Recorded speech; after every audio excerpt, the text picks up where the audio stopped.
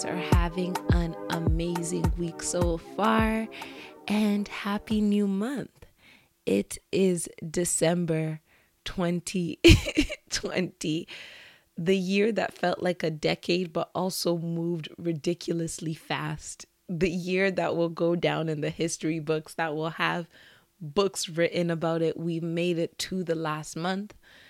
And yeah, I know that so many of us are getting really excited about 2021 and hoping that it doesn't have the expectations versus reality that this year had, and hoping for new and great. And as we are approaching the end of this year, I wanted to get into what I think will be a series called 2021 Preparations, because many people right now just want to jump right into 2021 with a fresh start.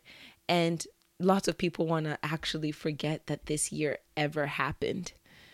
And for this first episode in what I believe will be a series, so far I have that planned. But if I get inspired to do something else for the last 4 weeks of this year, I'm going to do that instead, because I want to bring you guys what's best for you. But for today, which is what we can count on, I want to talk about the importance of a 2020 business audit. As I said, many people want to just jump right into 2021 and forget that this year ever happened and just move on into good things. First of all, before I really get into the meat of the matter, we are in the second day of December. There are 31 days in the month, and 31 days is more than enough time for something to happen. It's more than enough time for a breakthrough to take place. It's more than enough time for you to get a head start and complete a few things. So first of all, don't write off the rest of the year. Please don't. There is still so much available in 2020 that I wouldn't want you guys to miss out on it because you're rushing. Even if what you have to gain from this year is one valuable lesson or one valuable perspective that will help you kickstart 2021, it's worth doing. 29 days is a lot of time. It's not time to be wasted or taken lightly or brushed over. So why it's actually ill-advised to just want to jump into 2021 and forget this year ever happened is, one, because it did happen. Like, no matter how much you want to forget something, the reality holds that it exists and it's here and it served whatever purpose it did. I'm not going to sit here and tell you that, be like those people who say 2020 was a beautiful year because it opened our eyes and it stopped us and made us slow down. For some people, that might be the absolute truth. And for some people, it's not. So whatever 2020 was to you, you're valid in your experience of what it meant to you, but it happened. That's one thing that I can say for every single person. You weren't frozen, and you're not going to just wake up from 2019 and wake up in 2021. This year did happen, so it's important to acknowledge that. And the second reason why it's important is because sweeping things under the rug only gives you more issues to deal with in the future.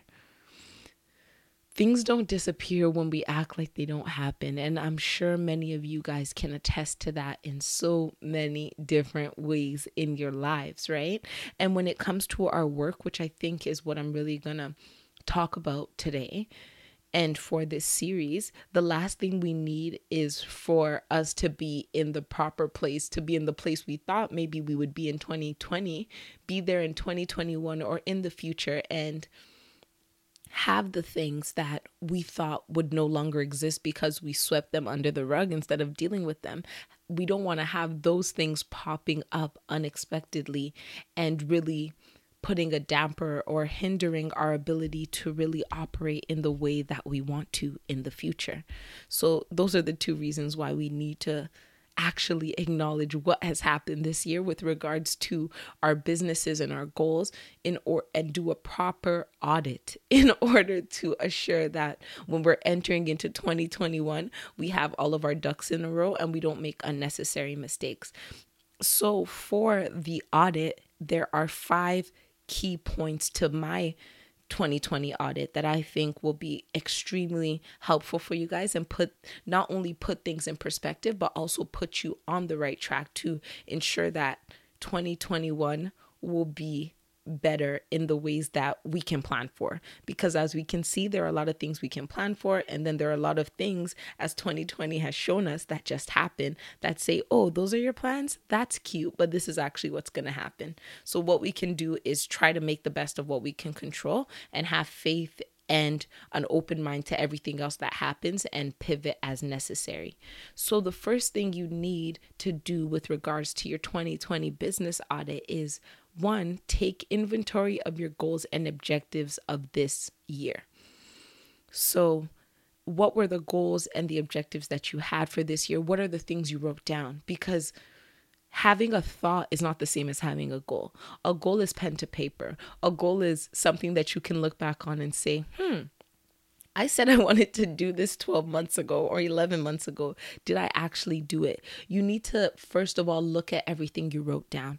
The grandiose, the simple, the tiny things, the big things, the things concerning your business, the things concerning your life. You need to take inventory of all what you said, because in truth, some of the things we said in the beginning of the year, they may have actually happened and we may have actually accomplished them, but we didn't even realize that because we didn't accomplish the big things, which made us just forget the fact that the little tiny ones were getting accomplished. And at the end of the day, our big goals and our small goals are our goals. And sometimes it's an accumulation of a bunch of the little ones that actually puts us in front of the big ones. So first of all, it's important to just look through everything you had written down.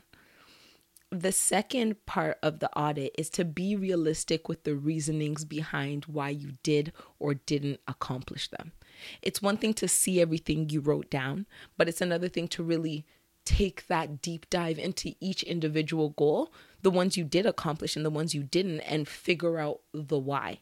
So the why can be anything from, yes, the pandemic, but it could also be something like, in January, this was important to me because it was important to me in November of 2019. But by the middle of the year, this didn't matter to me anymore. So that's why I didn't accomplish it. It could be something like, to be honest, I could have done this, but I forgot that it even existed. And because I forgot that it existed, I didn't get it done. And first of all, doing an inventory towards the beginning of this month and not saving it towards the end gives you some time to even say, whoa, I forgot that this existed, but there is still enough time. Let me just knock this one off. Because a lot of times we create these goals and we write them down and then we never look back at them, or we look back at them every quarter, but we never look back at them often enough to keep them top of mind. And if you're like me, you write a lot of goals down. I write a lot of things I want to do, and they vary in scale and in importance and in cost and in what they relate to. So it's actually impossible for me to keep those in my mind because I wouldn't be able to do anything else except for remember, right? Another reason why you may have not been able to accomplish something could have been because it was just way too much work. It was more than you were able to do, and it was an unrealistic goal. Or it wasn't the time to do it yet. You wrote this thing down, but as the year went, you realized that there's a few more things I need in place to make this goal a reality. And because of that, I'm going to put it on the back burner. And the importance of really coming back and being realistic with your reasoning is that it's going to give you a better understanding of, one, why you weren't able to do something, and two, it's going to give you a scope and understanding of how you actually operate, and that this is one of the reasons why I do a daily to-do list and I write it out, because at the end of each day and then at the end of the week, I can look and say, I wrote down 7 things. Have I ever been able to finish 7 things and have my peace of mind? No. But if I didn't write it down and I didn't really assess and be realistic with the reasons why I didn't finish it, I wouldn't be able to come to conclusions like, oh, maybe 2 to 3 tasks is what you should actually aim for every day. And the fact that you're putting 7 down and not finishing it is not because you're lazy or unmotivated. It's because there realistically isn't enough time. So there's no point of feeling bad about something that's impossible because it's out of your hands, you know? And for the things that you did do, figure out why that was. Was it because you were excited about it? Was it because you were passionate about it? Was it because you sought out resources, mentors, you did research to really get you in the right headspace? Was it because it was something easy enough? Was it because you had broken it into bite-sized chunks that made it realistic and made it able for you to do it? We need to figure these things out, because if you want to duplicate the positives, you have to kind of know the steps that you took in the back end, right? And if you don't want to duplicate the negatives, you have to know what led you to that place. It's, of course, there are things like the pandemic and things out of your control, but there are a lot of things that are in our control. And just throwing 2020 away and saying the pandemic made me do nothing will not help you in the future when the pandemic is gone, but your procrastination is still there. When the pandemic is gone, but your laziness is still there. When the pandemic is gone, but your inability to really gauge how much work you can handle is still there. So that's why it's important to be realistic with the reasonings behind why you did or did not accomplish whatever you did or did not accomplish. The third is to plan accordingly for next year with the information from this year. So you've taken your inventory, you figured out the reasons behind your accomplishments or lack thereof. So now when you're planning for 2021, you're planning your goals, you need to take that information and use it as part of your plans. Of course, nothing is written in stone and nothing will be perfect, but past knowledge will help you in your future, right? So if it's something like you understanding that you need to only do 3 tasks a day, and anything more will not only stop you from finishing the 4th, 5th, and 6th task, but looking at the sheer amount of things you're going to do will overwhelm you from finishing the 1st, 2nd, and 3rd as well. That is very key and vital information for you to take into 2021, right? So that when you're creating your goals, you'll know what you need to do. If you know that you like to start off the year with very simple to accomplish goals, because that builds your momentum for you to add on bigger ones, then that's something you need to know. Because if you say, I want to hit the ground running and run a marathon in the beginning, when you realize by looking at what you did this past year that power walking is how you like to start, and once you build your endurance, you get into marathon running, then that's a necessary thing for you to know, right? And also realizing which ones of your goals from this year can be transferred over into next year.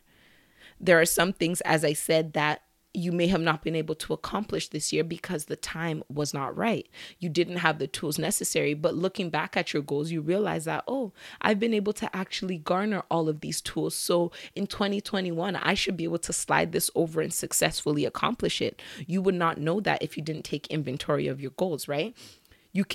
The ones that you're already continuing, or the ones that you're already working on that you can just pick up where you left off and continue on the momentum there, are also available. Or the goals that you didn't accomplish that are no longer important to you, you can remove them completely from the list and start new goals. There might be things that you never even imagined possible based on where you were at the end of 2019, but now where you are at the end of 2020, your goals just get loftier. They get bigger. There are things that you thought maybe you would hit $40,000 and you hit 80 by the end of the year. Then maybe instead of thinking to hit 80 next year, you can say, oh, based on this doubling up, I can actually do 160, as opposed to me thinking I'd be able to do 80. These are the things we do based on the information from the past. So you take whatever it is, all the information you've garnered because you've been real with yourself and you didn't act like none of it ever happened, and you plan accordingly with that information. The 4th tip is to set SMART goals. And for those of you who do not know what SMART goals are, SMART is an acronym. I believe that's the right word. Yes, an acronym. And it stands for specific, measurable, achievable, relevant, and timely goals.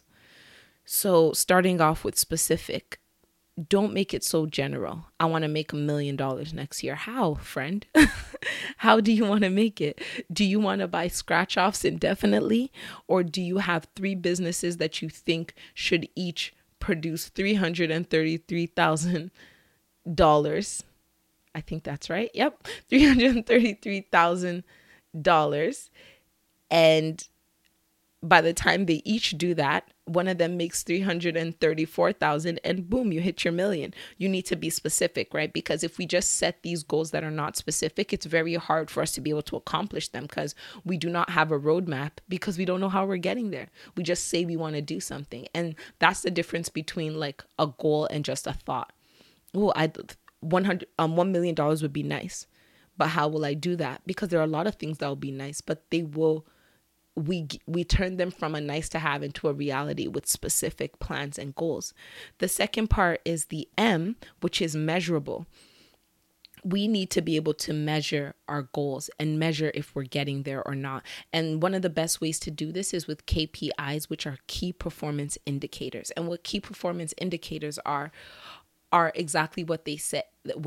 There are things that we write down that will let us know if we're hitting our goal. For example, if your goal is to make $60,000 in 6 months, the best way to measure that out, or one of the simplest ways, depending on how your business structure is, of course, would be to say each month I will need to make $10,000 to hit this goal.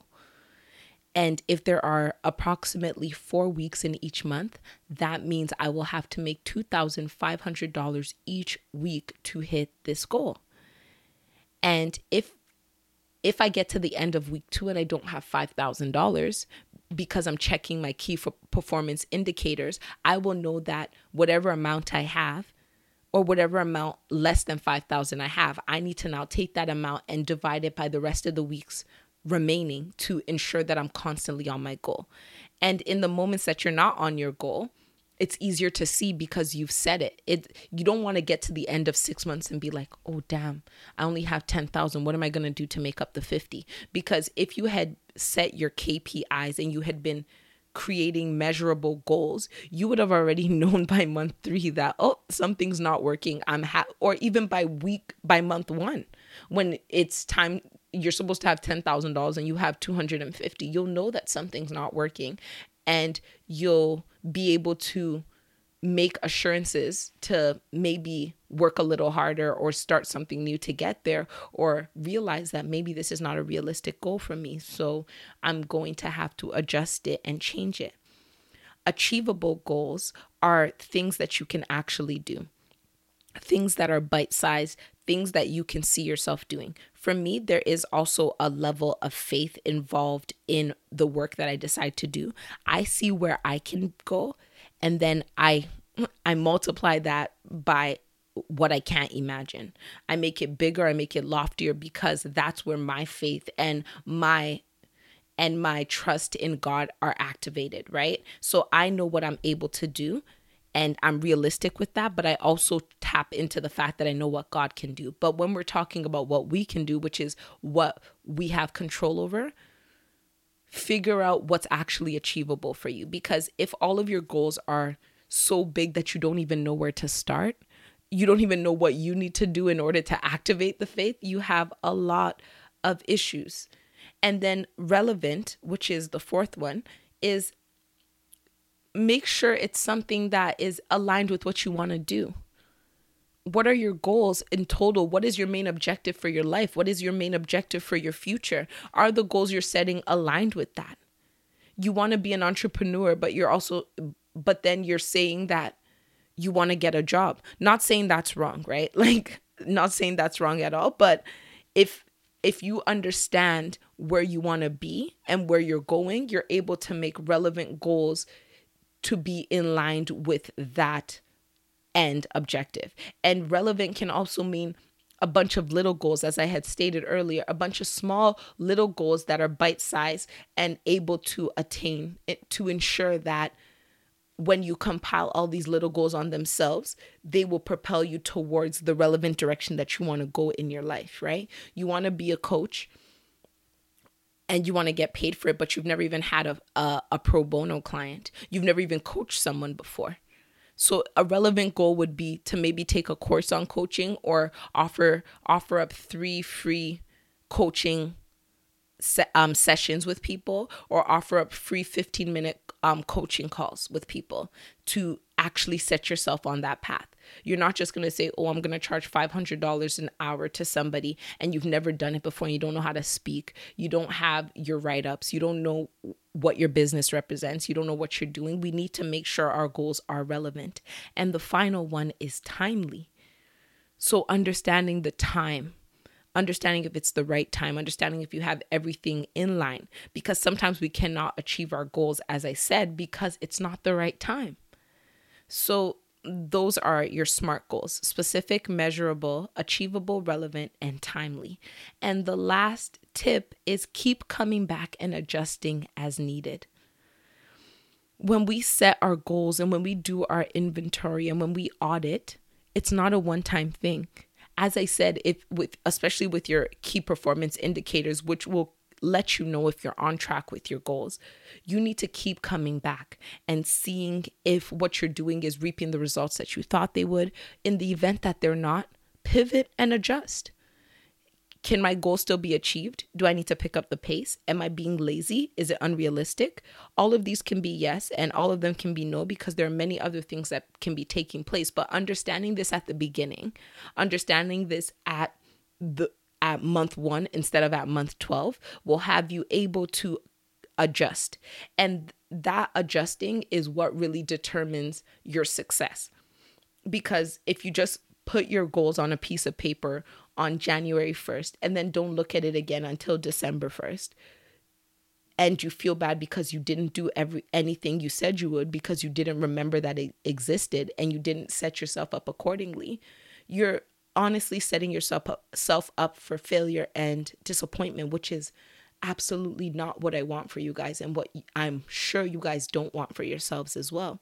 So you need to continue to keep coming back and adjusting as needed. And being able to adjust as needed goes back to number 2 of being realistic with your reasonings. Did I say I want to make $1 million? And part of marketing is people knowing you, liking you, and trusting you, and nobody even knows your product exists. And if they knew it exists, they would like you and your product and they would trust you enough to buy. But you're here creating a product, but not creating the background needed to ensure that your product that the gap is closed between your product and your ideal market. And you didn't even realize that because all you wanted to do was say, I want to have a book out and I want to make $1 million.